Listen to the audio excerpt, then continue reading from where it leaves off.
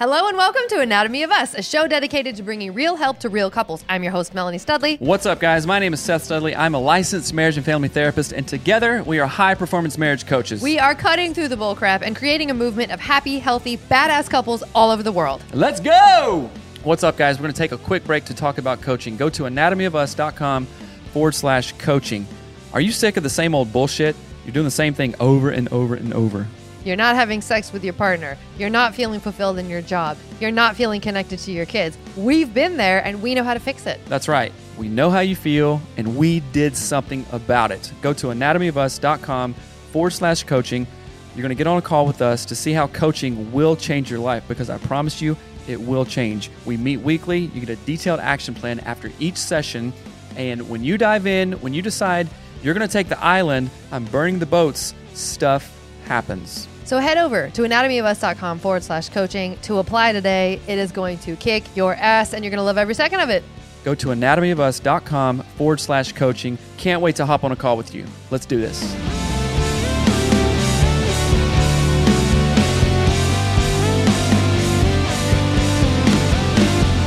Seth and Melanie Studley here. Today we have Errol Dobler, former Navy SEAL, CEO of Leader 193. You've been on the show before, probably about 2 years ago, and there was a conversation that was great. And now you're back to even add supplemental stuff to that former conversation we had. What's going on with you? First of all, it's good to see you, man. I just get pumped up, like, hanging out with dudes like you. So I'm like, yeah, let's go. Let's go. Well, it's good to see you both. I mean, I do a lot of podcasts, and I could say I'm so glad your podcast is still up and going strong, because I had the most fun with you both. And it's an important topic. I love, everything around relationship, and me, anything I'll bring back to leadership, but it's, what are we doing with each other? Yeah. What example are we setting? So it's good to see you both. I was excited to come back on and really appreciative. Yeah, Right we're on. super, super thankful to have you here. I have to do this funny thing. I told Seth, I got to do a funny thing before we start, because it just cracked me up. So like, if people listening are not familiar with how these things happen, like, we send emails to each other like, hey, want to be on our podcast? Yeah, what could we talk about? And literally, this was yours. Like, okay, here's a few things I could talk about. My life as a Navy SEAL. My life as an FBI special agent working terrorism investigations around the world, as well as Russian organized crime and violent street gangs. Oh, okay, hold on. That's not it. My Afghanistan combat experience. Okay, well, what else? Like, you have the most amount. And I read like 2 of the 100 things, like the Wim Hof method, your traumatic brain injury. It's just, I'm so excited to talk to you about all of these things. And you're just really, really rad. Like, you're an author, you do the process, art, and science of leadership. You are rad. Can I make you blush? Rock on, sister. I'll give you 5 minutes to stop. Yeah, there you go. 5 minutes. Keep on talking. Right. But before we were officially started the show, we talked about you discovering that you had a traumatic brain injury and how it played a part in your book. So just take us on that journey. I want to hear all of it. I will. So the book, like I mentioned, we're going to come out with a second edition of the book to include that traumatic brain injury stuff. Because as I opened the book initially, it was like, look, I'm coming out. I'm going to tell you all the bad things I did, and that's it. You can, make me a real human being. And I was on Mark Divine's podcast, Unbeatable Mind, and he's a great guy. He's a former SEAL, super successful guy, and we were just kind of talking about the injuries that I had suffered in the SEAL teams. And then that was really right after that, just a string of bad decisions that I was so ashamed of. And I kind of left the SEAL teams with my head between my legs. And he goes, Errol, you smashed your head in a massive way twice. He goes, maybe that had something to do with your decision-making process. I had never considered that. And I went to my wife and I was like, Mark said the strangest thing. And I explained what he said. And she was like, with a combination of love and sarcasm, you think? But I didn't know, all right, well, what do I do with that? I had no idea. Fast forward, we move out to Colorado. I'm literally at a dinner party, like it's 1975, right? Somebody's having a cocktail party. And I get invited and we meet this doctor who's talking about this work he's doing with traumatic brain injury. It's a non-pharmaceutical treatment, and how he's excited to really help veterans. And also we're out here in Colorado, snowboarders and the skiers, it's just, Yeah. it's impacting everybody. So just to stay engaged in the conversation, I shared the 2 injuries that I had in the SEAL teams. One was we were doing what's called military operations in an urban terrain. That's just basically fighting in the city, going house to house to house. And it was at night, and I was the second person through the door. The first guy went to the right. I went straight ahead, and there was no floor. So I took about a 10 to 12 foot header onto concrete. Wow. Back in those days, and it's not good or bad, it's just what it was, right? It was like, hey, you okay? Can we keep training? It's like, yeah, we'll go to the hospital after this is over and get stitched up. And the next one, we were on deployment, and we got tasked with doing a ship takedown, right? There's a big cargo ship, going somewhere it wasn't supposed to be going and had stuff on it wasn't supposed to have. So they called us, said, you got to take it down. And that's basically, we sneak up on that big ship in our little boats, throw a caving ladder 30 feet up, climb up before they even know we're there, and take over the ship, and then call in for the cavalry. Well, when I got just up to pull myself over, I know it was 30 feet because the caving ladder was totally extended, and that's the length of the caving ladder. The guy at the bottom got thrown because the sea state was so heavy, and I heard whack as I was literally just about to pull myself over, and I knew exactly what happened. What happened is the guy at the bottom holding it got thrown. He let go of the ladder, and the boat was at the crest of the wave, and they were about 10 to 12 feet. The ladder hooked, so now it's hard pointed at 2 places. So when the boat came down, the caving ladder shattered, and I went 30 feet into the boat. Now there's we could spend an hour talking about what goes through your mind when that happens. Yeah. But that said, those were the 2 major injuries. So I shared those stories with the doc, and basically just to be like, hey, I hit my head a couple of times, and good luck. The folks need it, and anything I can do, which I don't know what I can possibly do for you. Seems like you got it. Let me know. And he says, well, Errol, what happened to you? And I said, well, doc, I just told you what happened to me. I had 2 falls, the whole thing. He goes, no, what happened after? So going back, after I got injured, I got medically discharged. I had a bunch of other injuries, but I kind of looked the way I do now, right? It was a little weird. And so they're saying, well, we don't even know what to do with you. You look fine. And I said, I go, look, you told me to come here. I didn't ask to come here, right? And I said, I don't know if my arms are going to heal or not. I said, frankly, I don't really care. I said, these headaches, they won't stop. And they just won't stop. And nobody's talking about these headaches. They dismissed it. And I vowed that day, walking out of there, I would never talk about my injuries again. And for the better part of 20 years, I didn't, because I just wasn't going to be made to feel that way, right? So now, fast forward 20 plus years, I got a doc who's trying to help people. And I think to myself, well, if I can't talk about it now, who am I, right? Right. So I said, well, doc, I said, I don't really sleep. I haven't had a full night's sleep in as long as I can remember. And I said, I get moody. And I said, I really struggle with my emotions. And sometimes I fly off the handle for things I shouldn't. But sometimes I don't get angry at things I should. I said, sometimes I have trouble handling happiness and joy. I overreact to those things. I said, I just have so little control. And I said, so, that's what's happened. And I said, but, what's done is done. So he asked me if I come in for a brain scan. It's a WAVI scan, right? It's not a CT scan or an MRI. It measures the energy in your brain. If you guys need to stop me because I'm going on a long thing. No, it's good. Okay. Say more. So I go in, but the night before I'm supposed to go in, me and my wife are out here. We're having a glass of wine, looking at the beautiful Colorado sky. And I said, I don't think I'm going to go. And she goes, okay, well, whatever you want, but why not? And I said, well, what happens if there's nothing wrong with me? What happens if he doesn't find anything? What happens if I'm just a raging dick?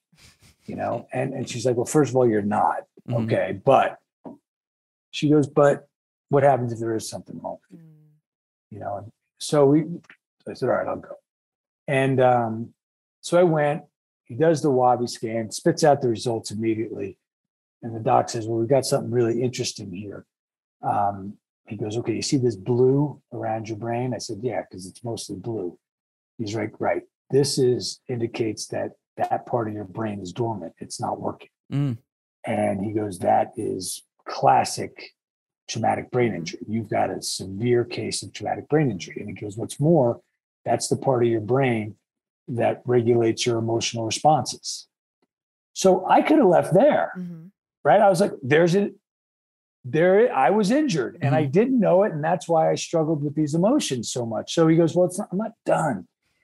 He goes, you see these two sine waves in perfect sync? I said, yeah. He goes, it's your heart wave and your brain wave. They're in perfect sync. And he goes, we see that with people who are very meditative and reflective. Mm. So I shared some of my meditative and reflective practices, right? Mostly around Wim Hof method. And he goes, okay, that makes sense. And then he says, and you see this red part in the brain. I said, I see it. He goes, the red indicates that your brain is in the perfect alpha state. He goes, it means you're alert, but calm, aware, ready to act. And I'm like, all right, I'm awesome. He goes, no, you're not getting it. I said, I think I get it. I understand everything you're saying. He goes, but you're not putting it together. He goes, your brain being in the perfect alpha state. He goes, your heart and brain wave in perfect sync is completely inconsistent with your inability to process emotions. Mm-hmm. He said, Errol, at best, you should be in a very dark place in your life. He goes, more realistically, you should be one of those 22 veterans a year that's committing suicide.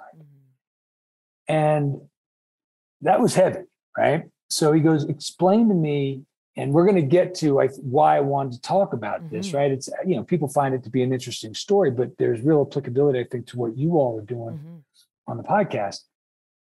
He said, walk me through this health process you do and your leadership process. Because I had explained to him, in that conversation, the leadership process. I said, what I do, and now this is how I work my business. I believe that every challenge is the same.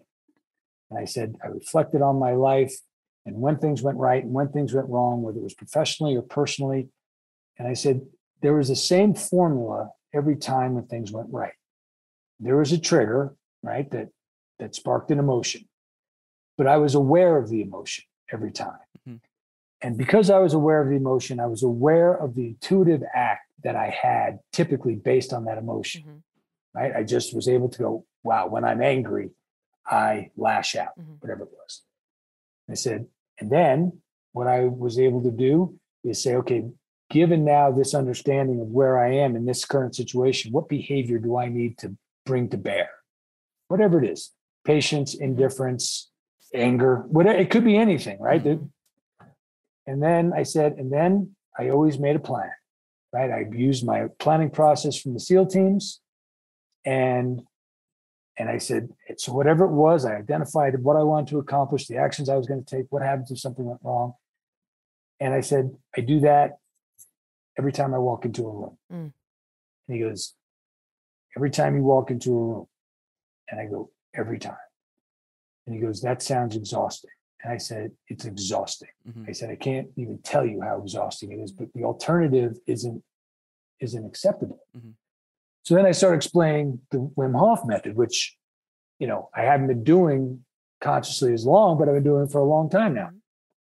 And I explained to him the breathing technique, and it's a very unique breathing technique. And basically what it does is it resets the system, right? So any inflammation that you're carrying due to stress, it gets washed from the system, and now you get to start from ground zero. And it's the same thing with the ice bath, right? And I get to practice my awareness of my emotions, right? I have to practice that all the time, and I have to practice behaviors. And there's no better way to practice identifying your emotions than getting into an ice bath, right? Because you're going to have an emotion like this is the worst thing in the world, whatever it is. And so I said, so it allows me to practice my process. I said, but it also allows me to be clear-headed, to constantly be thinking about my process, right? So I'm not, that's kind of my story. Now, the good news is, right? So he goes, well, look, Errol, this thing you just did saved your life. There's no other way around it. your leadership process that you put together and the Wim Hof method in the wellness absolutely saved your life. And so fast forward, we do some of the treatment, which the initial treatment was literally intranasal insulin. Insulin dripped into your nose to your brain. It gives the brain energy.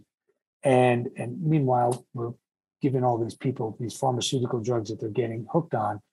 I go back in, I don't know, a month later, we do the next scan. And he's like, oh my God. He goes, do you see the blue? I said, not really. He goes, right.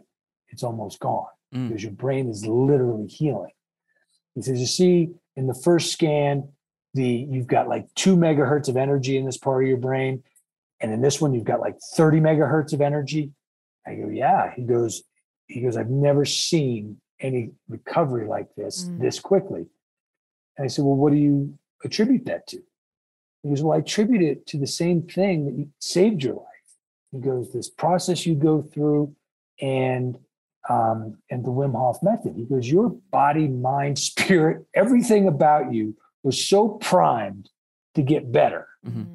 All we needed to do was give your brain one small catalyst and it exploded with energy. Wow. So I'll stop there. We can guide it, but there's, then there's stuff I want to share about my kids and my wife, which I think will be really applicable, but that's kind of the story. And so, so I hope that makes you happy and feel good. It's a little bit of a depressing story. No, you can't talk. I'm talking. You're going to talk. So what I'm secretly listening, not secretly, I'm clearly, obviously listening with some really key things in my own life when you sent that in the email, I was like, oh my gosh, traumatic brain injury. I need to talk about this for 2 reasons. One, my dad, when he was like 17 or something or 19, had a traumatic brain injury. He was working on a car and his younger brother accidentally knocked the jack out from under the car and the car fell on his head and like bounced off of his head. Right. So he had part of his prefrontal cortex is gone. Like that is gone, but he's super successful. You'd never know if you met him, but we look at it now and we think, man, that's like a huge deal that he is missing a part of his brain. He was in the hospital forever. So from my, that was my dad's experience and I'm his kid. So then the other part of that too is I don't even know if I've talked to you about this. I've had 2 experiences. One, when I was a kid, I fell off of a super high deck, like really super high. I landed on a log and my spleen exploded all over. And like, that could be a thing where there's a brain injury there. I don't know. But then literally the next year when I was 10, got into a car accident with a car that had no seatbelts and it was like a 70s. What was that? It was a Nova and it had metal and we like just got annihilated in this car. No seatbelts. Like my sister's forehead broke the windshield. Like it was brutal. And the more I think about traumatic brain injury, I'm like, do I have that? Like I've never even thought about it. And then I feel like what you're saying about the process that you have to create for yourself, I'm like, oh, dude, I do that all the time. Like I have to. So when I heard your story, it just that part of that really is exciting to me to hear more. Like what you were saying, like tell me about how it's impacted everything. Like what did that nasal insulin, whatever you just said, do for you? Tell us all about it. Yeah. Well, I'll tell you, but just to kind of piggyback on what you said, as I started sharing this story with this brain scan, everybody has the same reaction. It's like, well, I want one of those, right? Because and it's almost like I feel like everybody in the world should have one of these things, and let you know what you've got going on. So I remember when I first started Wim Hof method, it was maybe back in 2016 or 17, I can't remember, and I was going through the process to be certified, right? You go through the online course first, and the first thing was my wife said to me after about 2 or 3 days, she goes, I'm not sure what this thing you're doing is, but you can never stop. She goes, Errol, I know you work really hard. So it wasn't this dark secret in my house that I struggled with emotions, right? We address it. It was just how to handle it. She goes, I know you do a really good job of really, all the things, right? Not blowing up or not really trying to put negative energy into the room when you're upset. She goes, it doesn't always work, but I know you're trying and we appreciate it. She goes, but right now you just seen and have seen, there's just less negative energy coming from you, right? So that was the effects of the Wim Hof method, well, which we know now was the effects of stress are going away. So you're not, so much. And the breathing in the cold. After I got out of the doctor's office, when he gave me the first treatment, right? This is after I had the original brain scan. We did a treatment. I walked into the car and my wife goes, and the treatment, it's like 10 minutes. It takes 10 minutes. It's nothing. And she goes, what happened in there? Like super curious, but more curious than how did it go? Right. She was like, what just went on in there? And I said, well, so I explained the whole thing. And I said, so it's great news. She goes, and is that it? I go, no. He gave me the insulin up the nose and we put it back. And I guess that's the first thing for the treatment. I go, so we did that. She goes, something's different. She was like, something is absolutely different with you right now. You just seem super calm. I'm like, well, we let it go. So we're back home. Maybe, I'm doing the treatment over the course of a couple of weeks. Now, one of the things, at least for me, for traumatic brain injury, that I really struggled was with noise. And it could be somebody chewing, right? Can't you chew with your mouth closed, right? It just, I would, right? My wife would have a carrot, and eat a carrot. And I'd be like, really? And she's like, it's a carrot, right? So I would struggle with that. The dog barking and certainly the kids. So one day I'm watching TV and my daughter, and she is truly the world's angel, right? That there is just nothing you can say that's bad about her. She doesn't have a bad bone in her body. And all she wants to do is tell you she loves you and give you hugs, right? So that's the spirit that we're dealing with. And I was watching TV and she came up behind me, snuck up and screamed in my ear, Daddy, I love you, screamed in my ear. And I turned around and I said, oh, don't yell at Daddy like that again. And I brought her over, right? Perfect reaction. That's the way normal people react. What I realized about a minute later was, had she done that to me prior to the treatment, and this is, I'm not proud of saying it didn't happen, but this is what would have happened. Whack! I would have thrown an elbow instinctively because of what it would have done to me. Yeah. That's when I knew, actually, my life is getting better. Yeah. Things are going to be okay. So yeah, and then, my wife, even today, she says, you just still keep getting better. She was, in the best way, I feel like I'm married to somebody else, meaning, it was a joke at first. She goes, no, I still have all the best parts of you. Those awful parts are gone. And she goes, and your ability now to, you don't struggle with recognizing emotion and doing a quick change to where you want to be. It's like, it's seamless now. And it is, because now it doesn't take as much work. And I did all that practice, made it a habit. Now it's not the struggle. So the whole thing has made my life better. So again, from the standpoint of family, nobody's walking on eggshells around me anymore.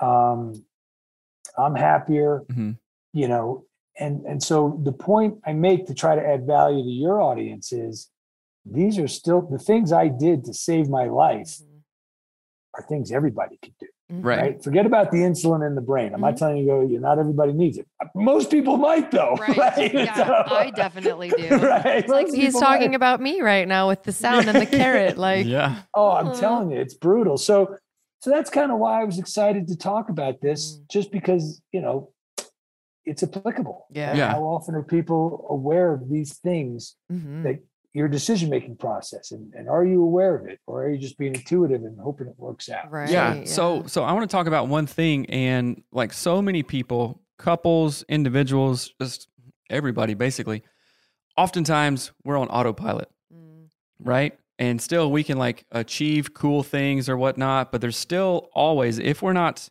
if it's not front and center and we're not being super intentional about it, there's parts of us on autopilot that could be tweaked. And if they were tweaked, we'd go like, oh, wow, living like this is way better. Right. Yeah. And a lot of people just go, it's kind of like the Matrix, red pill, blue pill. Sometimes we're just zombied out. Some of us haven't seen that movie.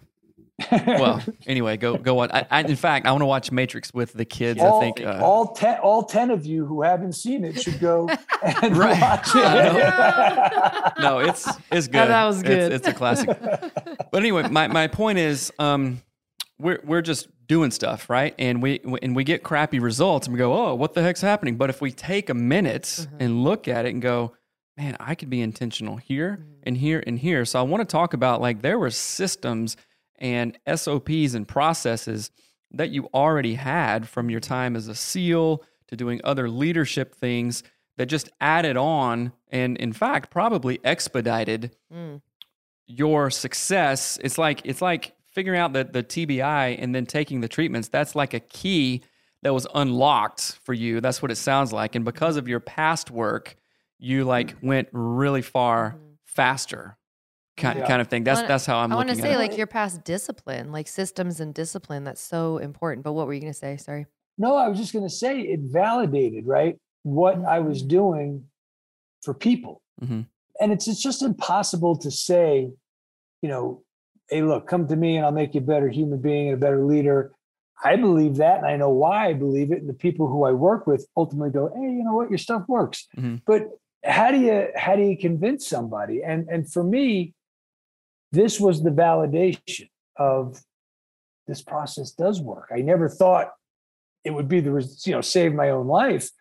So now this story is good for a podcast. I tried it out in a seminar, and it was just too heavy. Mm-hmm. People aren't ready for it. So I've got to figure out a way to maybe lighten it up a little bit, even though it is the story, or maybe put it somewhere else, because it's almost too unrelatable. And I try to say, no, it should be completely relatable, because again, these are the things. And to your point, Seth, again, everybody goes through, no matter what the challenge is, right? In my view, every challenge is the same, whether you're walking into the kitchen and your wife is putting off something real negative and you've got to deal with it. You're in the office, you see that person you hate, or you're the CEO of a corporation and you're figuring out how to hire, how to fire, how to expand and scale your business. It's all just a problem to solve. And again, intuitively, we all do the same thing. There's a trigger, there's an emotion, there's an established behavior you fall back on.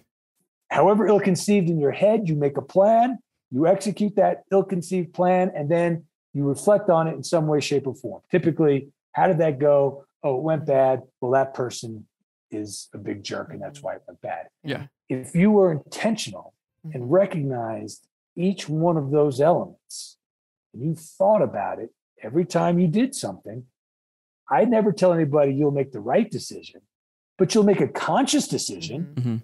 And then if that conscious decision doesn't go well, you can go back to that whole process and say, well, what didn't I do? Let's see, you recognize it. Might be right out of the gate. You know what?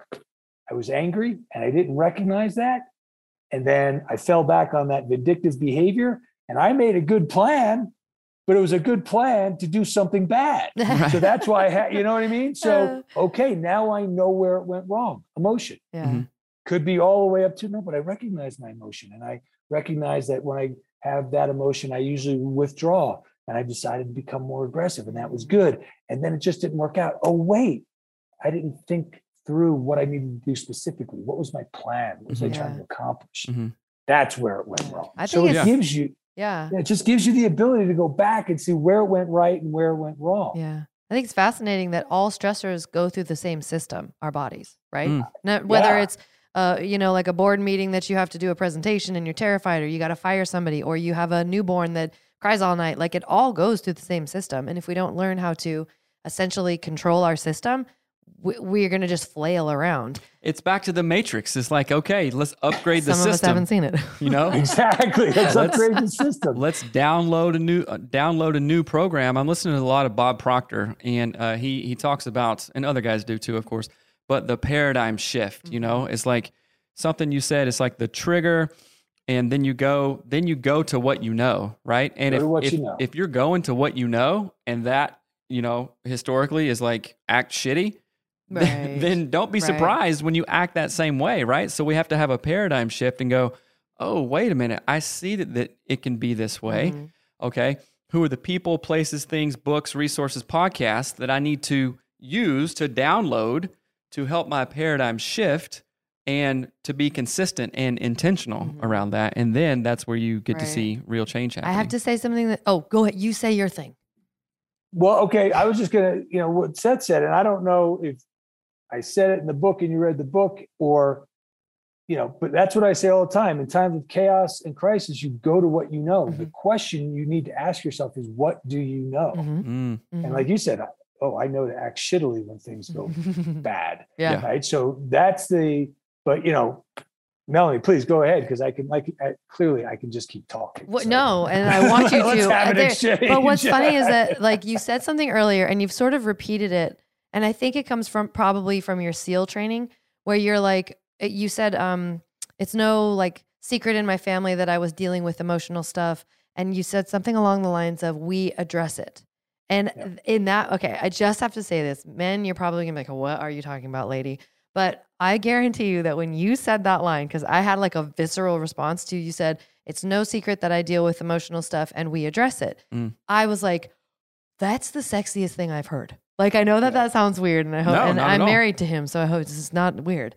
But No, I I was get like, it. that if every man understood the power of like, oh no, we just address it. Like and you keep saying, oh yeah, well I break it down and I do this as if it's like second nature and everyone does that. So maybe you don't know, Errol, not everyone does that. No, I know not everybody does it. It's why I have a job.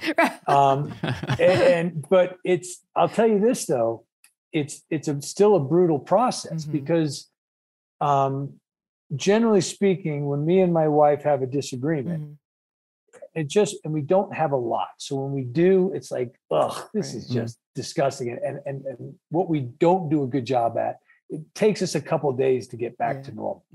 Whether we're trying or not, it's like, she's upset and then I get upset because she, the whole thing.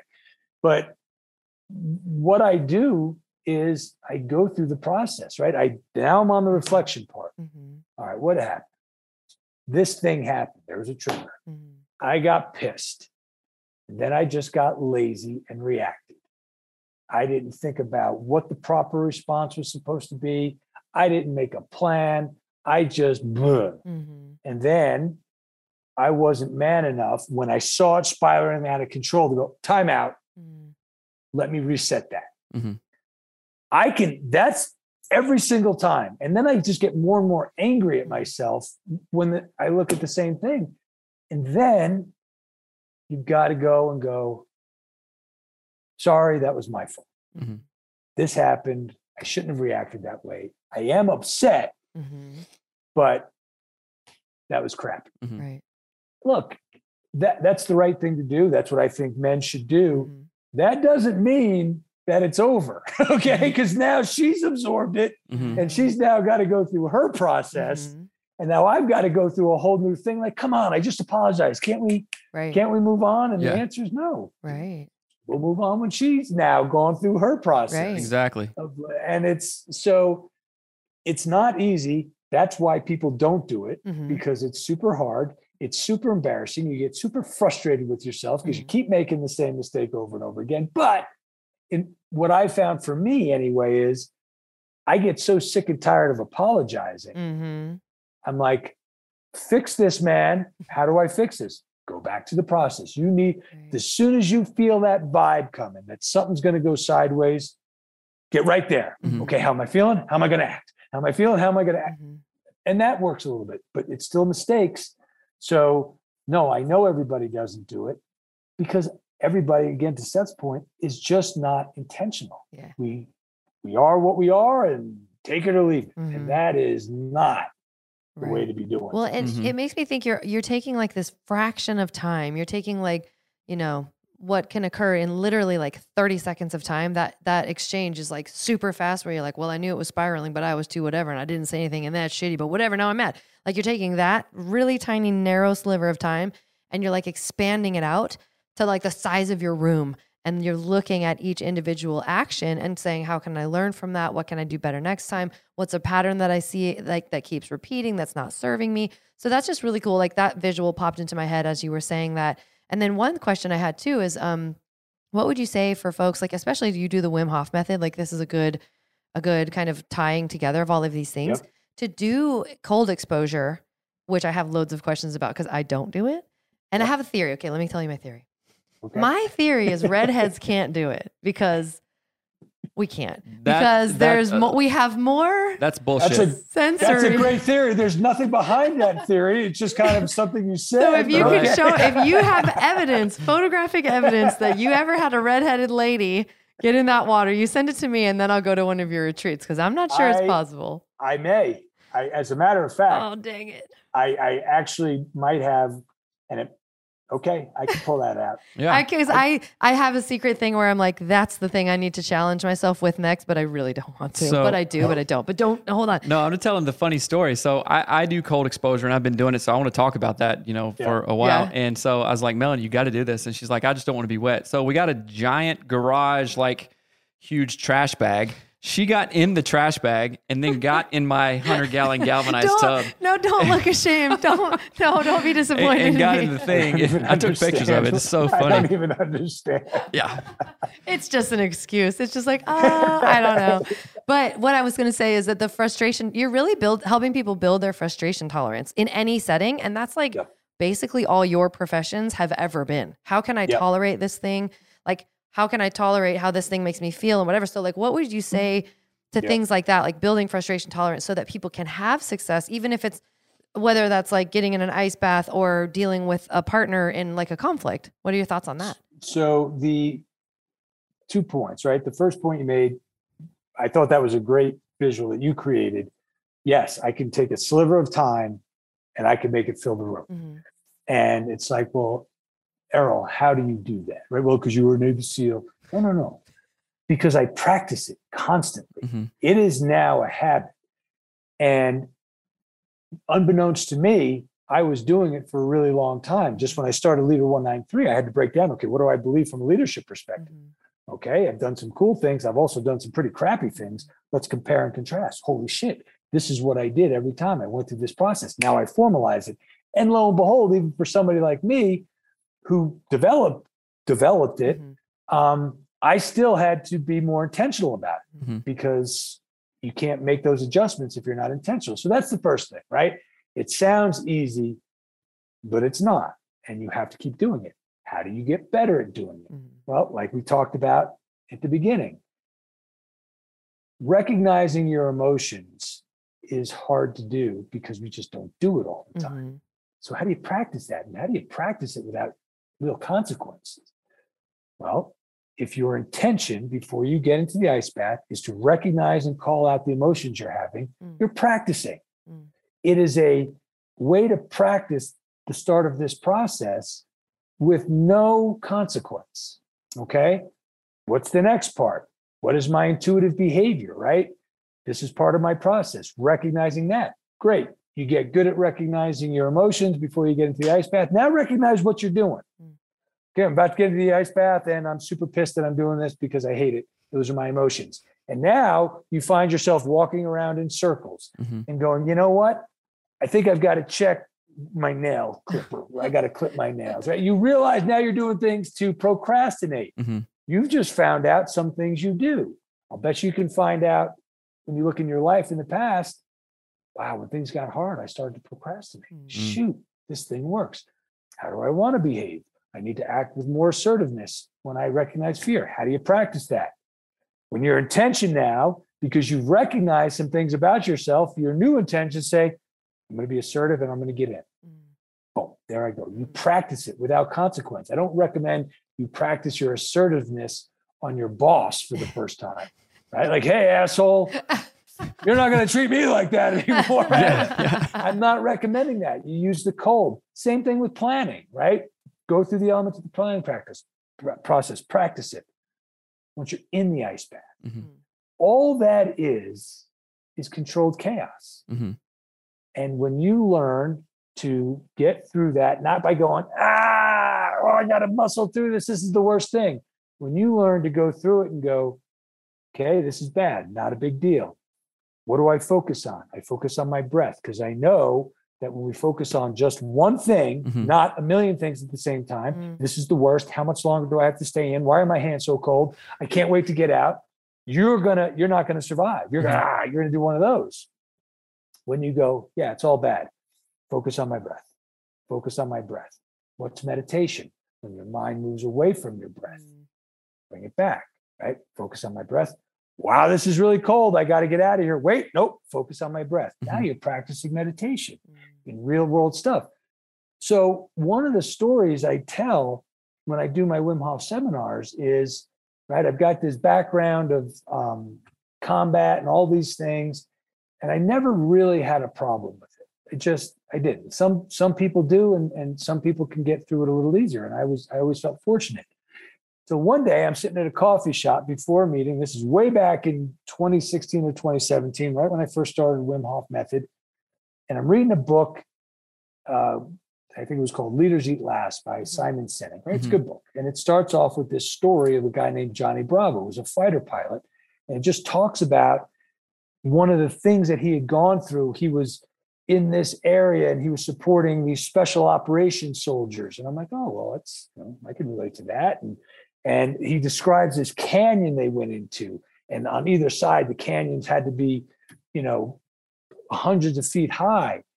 And I remember, and he describes the terrain. And I remember thinking, I know where he's talking about. That's Afghanistan. And nobody goes into that area voluntarily except for special operators because you're looking for a fight, right? And I've been there. I'm like, I know what he's talking about. And then he's talking about how the cloud cover came down and covered the top of the canyon. And I'm like, now I definitely know where he is because I've seen it, and how he had to duck beneath the clouds in his airplane to cover him. And then they'd been ambushed. And I'm like, we've been ambushed. It's not, I wasn't in the story, right? But that's what everybody starts to think. My point is, I'm relating to every aspect of it. Okay. And I'm enjoying the story. And I'm in like a Starbucks or something. And I'm looking at the page and I'm going, why is the page soaking wet? I was sweating all over it. And then I realized I was shaking. And I'm like, oh my God, I'm having a panic attack. And then I kind of did a double dip, like, oh my God, I'm having a panic attack in the middle of Starbucks. Right? So what was the first thing I did? Right? I said, hey, does anybody have an ice bath I can get in? No, of course not. Right? But what did happen was I literally said to myself, I recognize this feeling. This is how I feel every time I get into an ice bath, right? One of those. And I said, what do I do when I get into an ice bath? I take a deep breath. I take another one. And I focus on my breath and I literally went through that process and I was fine. I stopped, the whole thing. So what does that mean, right? I go, hopefully this is answering your question, right, Melody? But at the same time, I go to the meeting, I go home and I tell my wife what happened. And she's like, well, do you think you need to see somebody? You think you have PTSD? And I said, well, I might. And I have no problem going to see somebody. I'll talk about anything, right? You want to know how I'm feeling, Doc? Here we go. Yeah. All right. So I don't have a problem with that. So it wasn't one of those things. I said, look, I told her, I said, I don't have a problem going to see somebody. If I need to, I will. I said, but what are they going to try to do for me? Right? They're going to try to help me get past these panic attacks. And then they're probably going to give me some type of medication, which I'm not taking. I said, I got past it in 15 seconds. Now, Seth, I know you can attest to this. You are usually wrong. She is usually right. It's just the unfortunate nature of the way things go. That's the reality. That is the reality, right? And all joking aside, it's just usually the way it is, right? The wife usually has a better handle on things, at least my experience. At least my wife does. But this was the one time where she went, not the one time, but one of the few times where she went, you might be right. And we just said, look, let's keep an eye on it. I haven't had anything like that happen to me since that happened. So that's the super long answer, Melanie, to your question. Where does the cold exposure come into this? Where does it work? That's my really long, drawn out answer. You can practice each one of these elements by getting into the cold. When it hits you, the panic, you now know how to get past it calmly, quickly, without drama, right? And then what's more, again, like we talked about earlier, when you do this cold exposure, it allows you the clarity, because this is also part of the thing that kind of resets your nervous system, right? It shoots your, you go to that fight or flight response, you get calm, then you go to the rest and digest. That's exercising your nervous system. That gets rid of the inflammation. So now you're able to be, with clarity, think about how to handle a problem. That is the beauty of combining this Wim Hof method and this process. Right. Well, and I love that so much. And I will say, like, all the things you just said, unless you're a redhead. So, like, it does this, all this, unless you're a redhead, you just can't. Nice try. Simply can't. But what I love about the cold exposure is you either are going to do it or you're not. You're either doing it or you're not doing it. There's no in between. And that's what I think I often get, not frustrated is not the right word, but when we work with clients and I'm like, okay, your work right now is to stay calm while you walk through whatever the issue is, the communication thing, whatever happened. But it's like they bail. So if I put that into the context of getting into cold exposure, that's like saying I'm going to stick my foot into the ice bath. Oh, it's cold, I'm out. Well, if it's cold and you're out, then you haven't done the work. Like there's no gray in that. And that's what I really love about it, is that it's so practical. Like I'm either doing it or I'm not. And there isn't a gray. And I don't know. I just want to send like everyone to the trainings that you do, but not me, because I'm a redhead. I couldn't go. Simply couldn't go. I got it. You're going. Can I wear a wetsuit? Well, you're exactly right. One of the things that I put a pin in that wetsuit, because I've got a great story about that. But one of the things I tell people, the beauty of the ice, technically the Wim Hof breathing is more powerful than the cold exposure.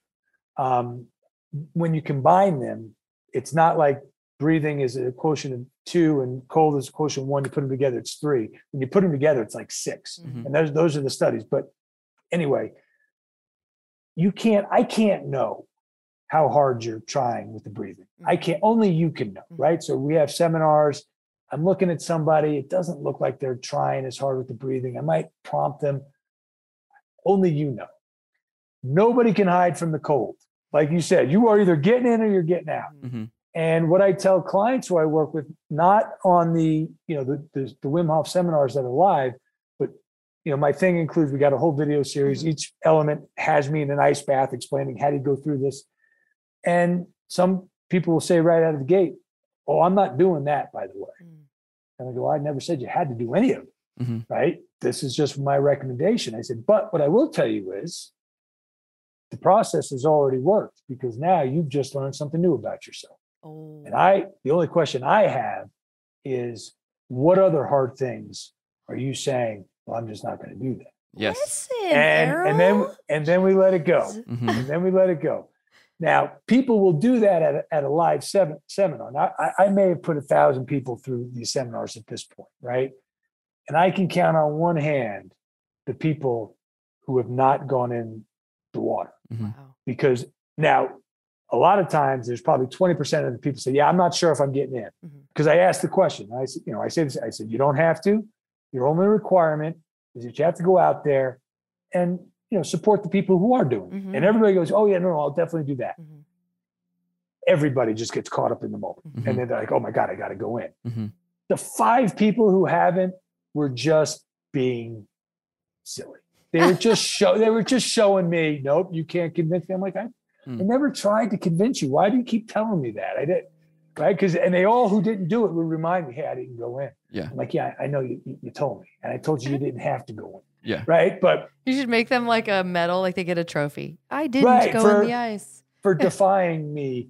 But I do tell them that if they push me on that, I said the same thing. I said, "Hey, but it still worked because you found out something about And they kind of look at me like, but well, one thing I've heard Wim Hof say is the cold is the teacher, and it makes me think of a quote, and maybe this isn't verbatim, but it goes something like, "A hungry man only has one problem, like where's he going to eat? Like a starving, and it's like you can't escape that. And like when you get into the cold, you're thinking about a whole lot of things, but really, if you can center yourself, it's like the ultimate present moment awareness, and then that brings clarity. And then, of course, so I used to work with young kids, right?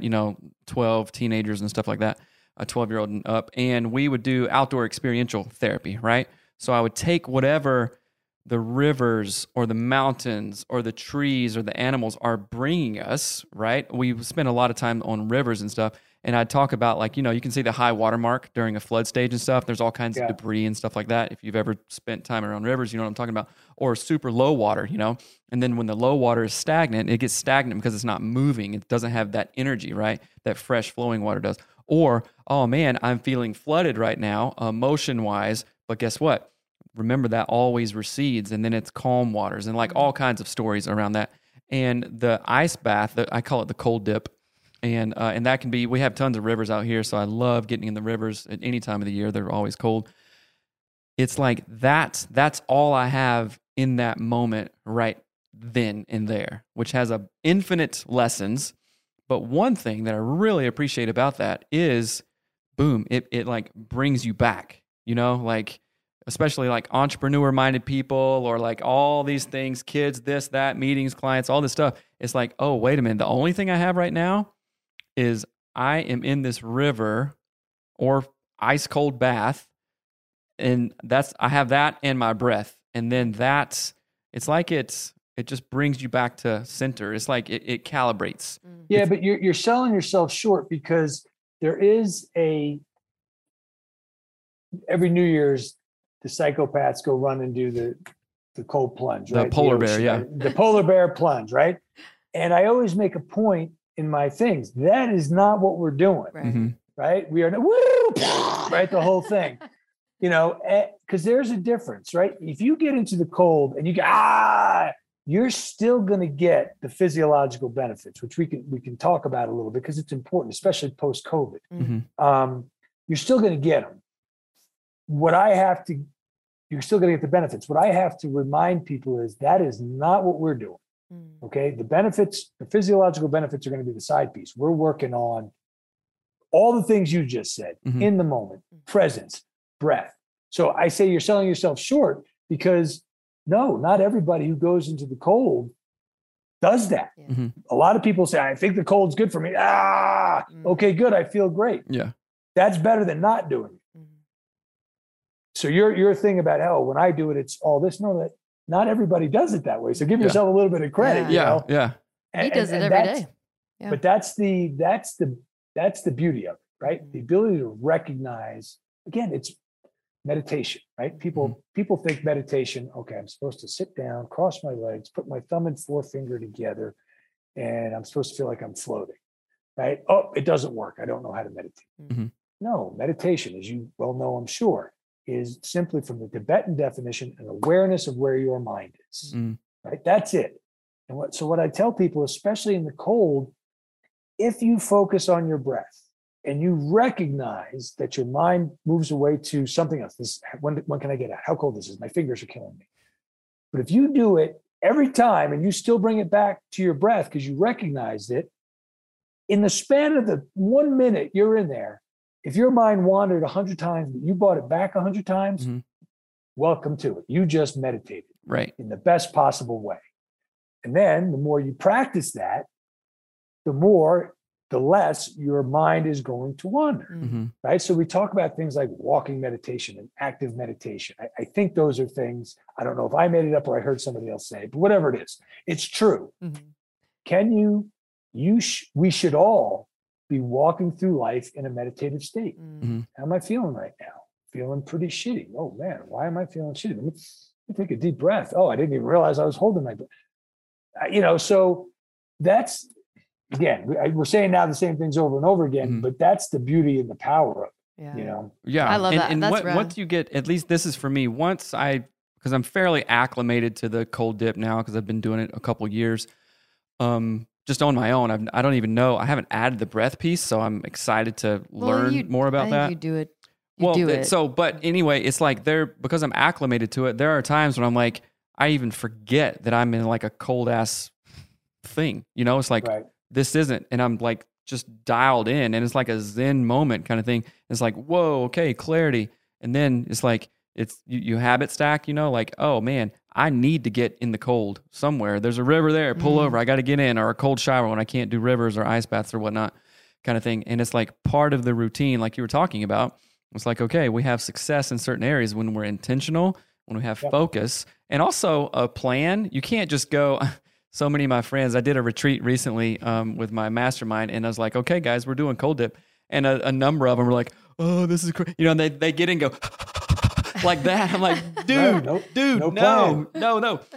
Focus, calm. I'm here. Look at me. Okay, we're here together kind of thing. Because then all you're doing is just looking to get out. That's right. I gotta get out. I'm gonna die. No, and the most simple part about that is, again, from the plan. You got the book. I break it all down, but you had to go to 2 areas of the planning process. Right. The first one is mission. What am I trying to accomplish? The second you ask yourself that question, you might be like, I'm not even sure what I'm trying to accomplish here.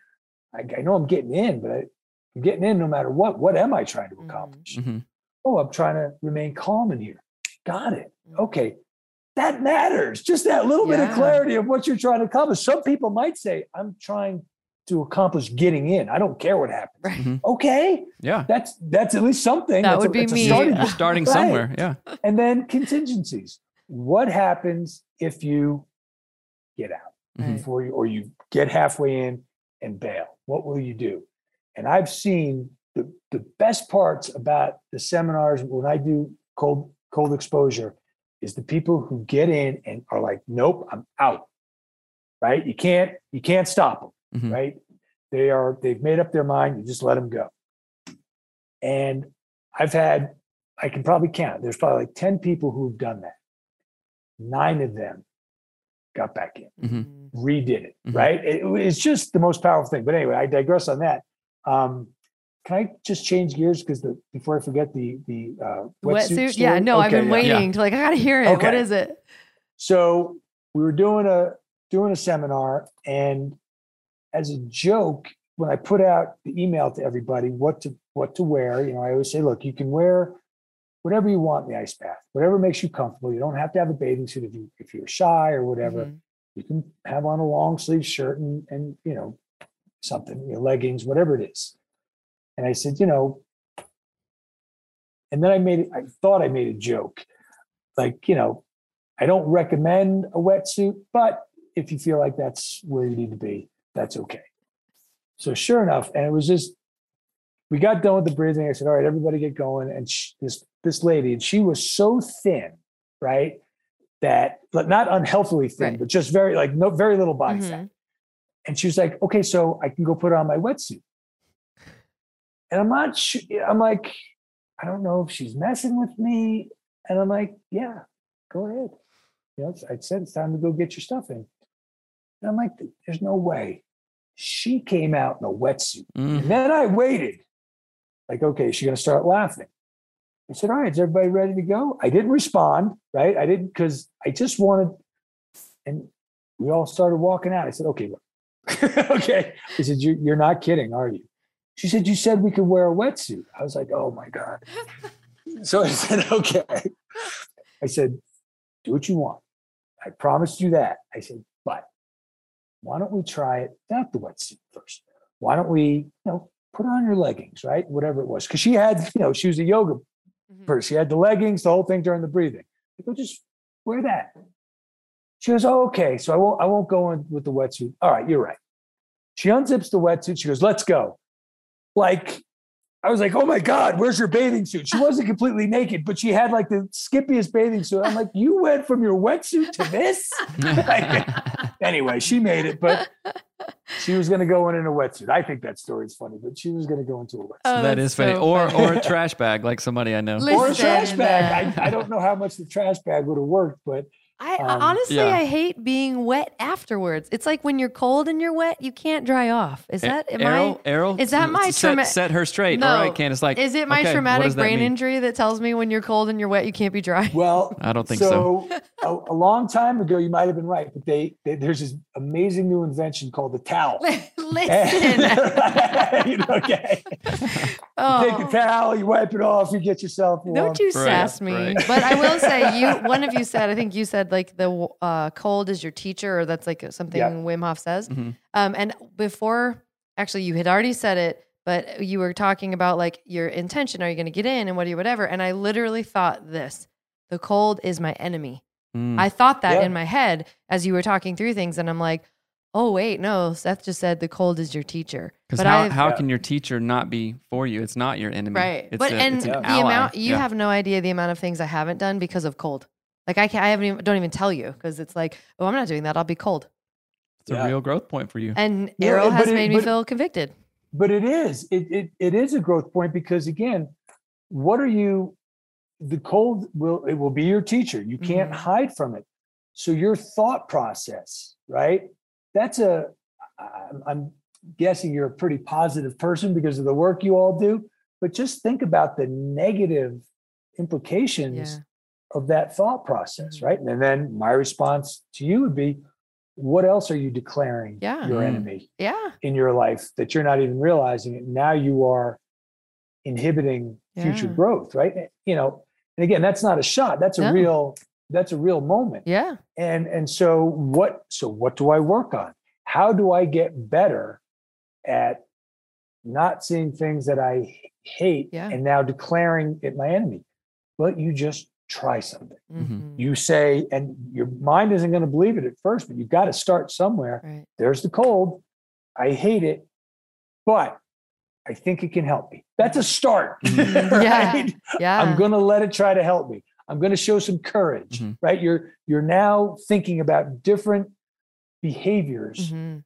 and thought processes around stress, Yeah. right? And I think for you, that'll be a really powerful reflection moment for you. Like, what else am I saying? Oh yeah. Yeah. When you said that, Yeah. it immediately was like, oh, I might cry. Like I just like that brought a thing up. Like that's real. And That's I think awesome. I should put that on my vision board of like, because I think of I don't want to be the type of person that has a thing that holds me back. Like even if it's just an ice bath. Mhm. Like I don't want to be the Right. person that goes, I can do all the things. Ooh, but that. Because then Except that, and Yeah. that's only a metaphor because that's a fear-based thing. It has Right. nothing to do with the ice. Mhm. It right. has everything to do with with an emotion. Right. Again, that's why the cold is so beautiful because it will elicit that Mhm. emotion. Yeah. Yeah. And what is your intuitive response to that emotion? Nope. Run not away. doing it. Yeah. Run away. Yeah. Run Now, away. So I'm pretty sure you don't do that with everything. but- No.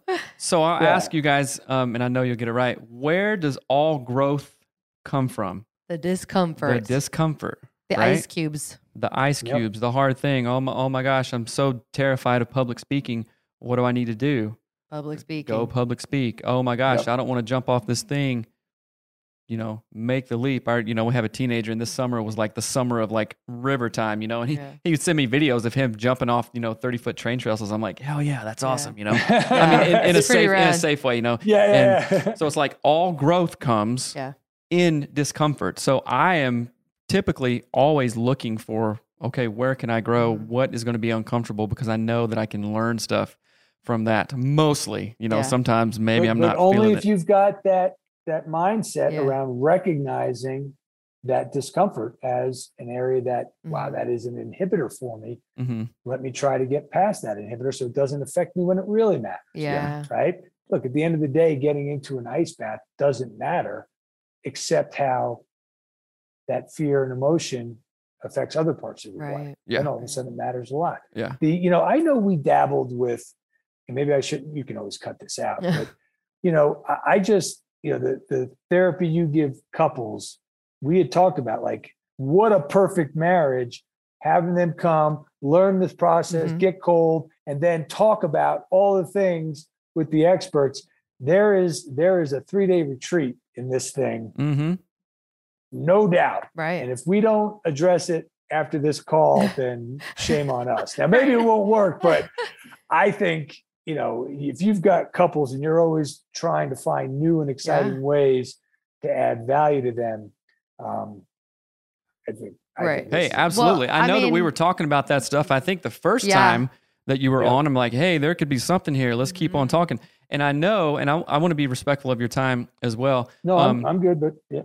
But I know that you're having a retreat in Colorado in November. Tell Is us it a for little. redheads It is for redheads. in So wetsuits? And so what we've done, and it as you well know, it takes a long time to get your legs under you when you do this type of work. And where Leader 193 is finally at a stage where we can open up a retreat to people and have them sign up. I'm not going to lie to you. We tried a couple of times the last few years, and it didn't work out. We had to, all right, we're not ready, obviously. Mm-hmm.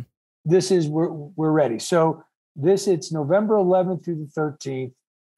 We've already got it half filled. I didn't think anybody would be signed up by now. It's still August. Yeah. But it's about 30 miles outside of Aspen, up in the mountains. Ooh. Log cabins on a river, the whole thing, right? The spiritual element of it. Mm-hmm. And what this concept is leadership and wellness. We're going to talk about my process. We're going to talk about the Wim Hof method. We're going to do all that stuff. We're going to put it together, right? It's going to be super powerful, right? There's going to be yoga, but not for yoga's sake, right? We're going to apply certain principles to that, right? There's going to be all the Wim Hof stuff you do. We're going to reintroduce people to journaling, the power of journaling, right? That has somehow gotten to be like a flaky thing to do, whereas all the research tells you it's the most amazing thing to do. Anyway, so the theme is going to be, anything I ever do is going to have those two themes. This is just super straightforward, right? Leadership and wellness. Boom, the combination. Let's talk about it. Let's do it. Let's make changes. It can be anything. We're playing with my partner, in Leader 193 is a guy I worked with at the FBI. He does coaching for me now, and he's a jiu-jitsu black belt. And I was like, why don't we just have leadership, wellness, and jiu-jitsu? Because jiu-jitsu can teach you so much about yourself, right? If you can barely spell jiu-jitsu, if you're a black belt, come, because you're going to be able to learn these principles, the cold, the breathing, and then we'll practice it on the mat. Same thing for marriages, right? Let's talk about this. Let's talk about that. Let's do these things. And then let's let the experts, right? Because I wouldn't do the jiu-jitsu part. My partner would. I'm a novice. He's not. So you hand that over to him. So anyway, I think. Yeah. Here's what we need to do. We need to make it a documentary, because this is going to be a journey for moi. This lady is going to go on a journey when we do this, because like I said, my initial thought is that's my enemy. That is my enemy. Well, okay. So I know that you had in our previous talks, I was like, oh snap, this looks awesome. And I was already thinking, okay, I need to go to that. And then I was also thinking of like bringing some mastermind dudes to it too. I'm like, okay, this could be a thing. But now I'm thinking of it differently. I'm like, can I go to the leadership one too? It's for men and women, right? Yeah. It's for men, of course. Yeah. So we need to go to that. I'm going to check the calendar, and hopefully I'll bring other dudes with me too. But like, if anything, for you and I, like all this stuff, because I'll have to GoPro this is our all alley. Of it, unless it's this not is our allowed. lane.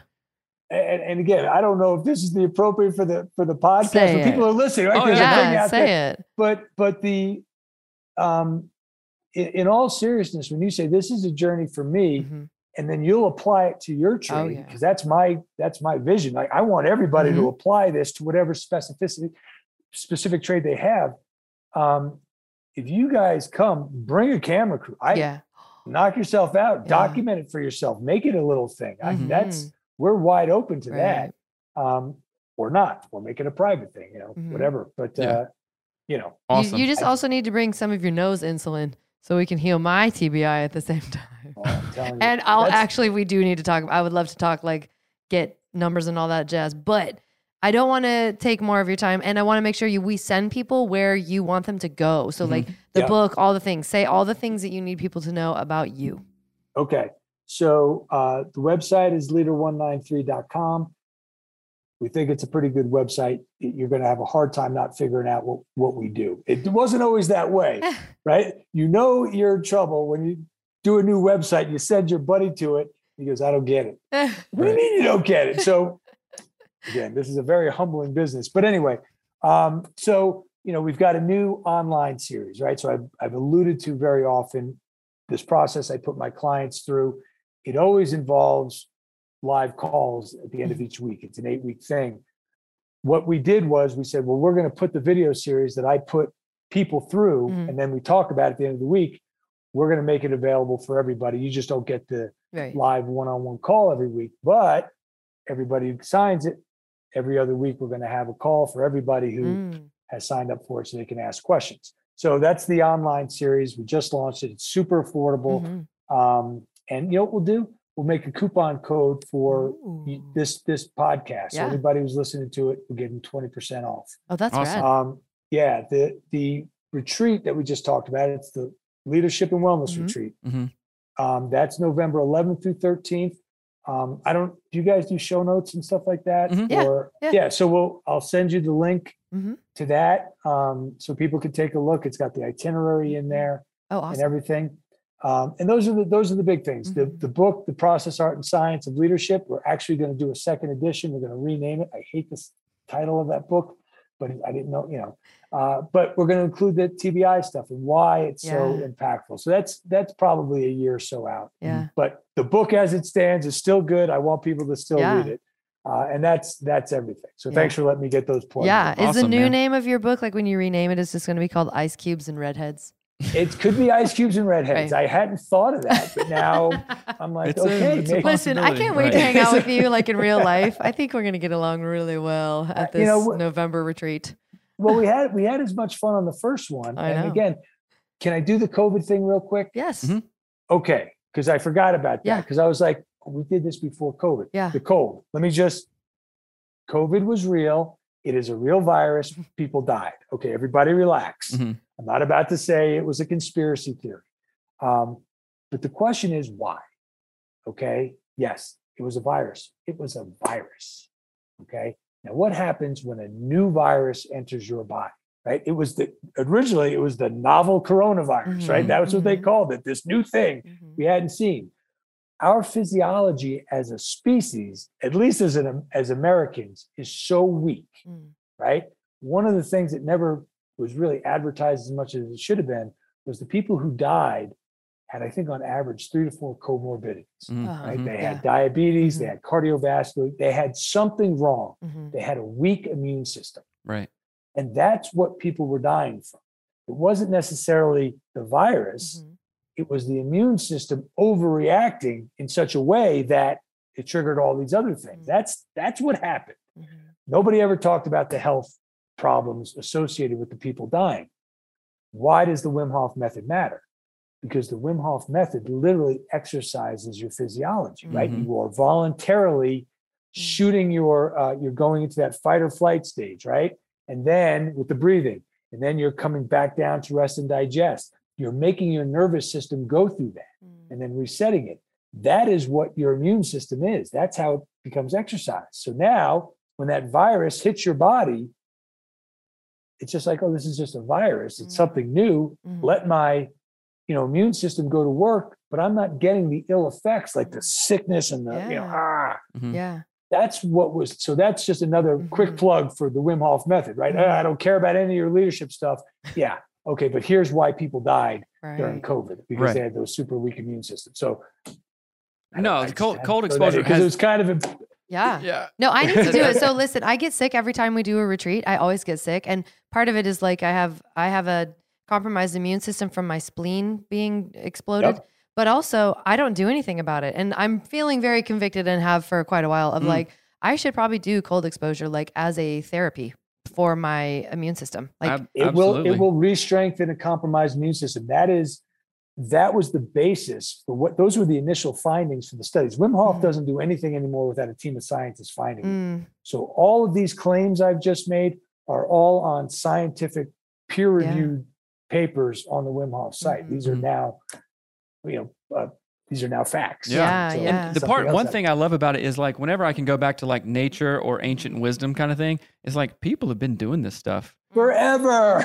right? Forever. I mean, it's crazy, and like the more I can do that kind of thing, I feel alive, right? So get my Errol's advice new to book, you, Ice Cubes and Redheads. Ice Cubes and Redheads. But my just jumping right in, I want you to like kind of build yourself up a little bit. I know it's going to be a journey. I'm excited, man. So Errol, thank you so much, man. I again want to be respectful of your time too, and November 11th through 13th, Aspen, Colorado. I mean, Yeah. not I more, can't more wait. beautiful I'll be place. there. We Yeah. will literally be there. Yeah, So we'll hang. talk It's more. going to be awesome. Yeah. And you too, keep up the great work. I follow you.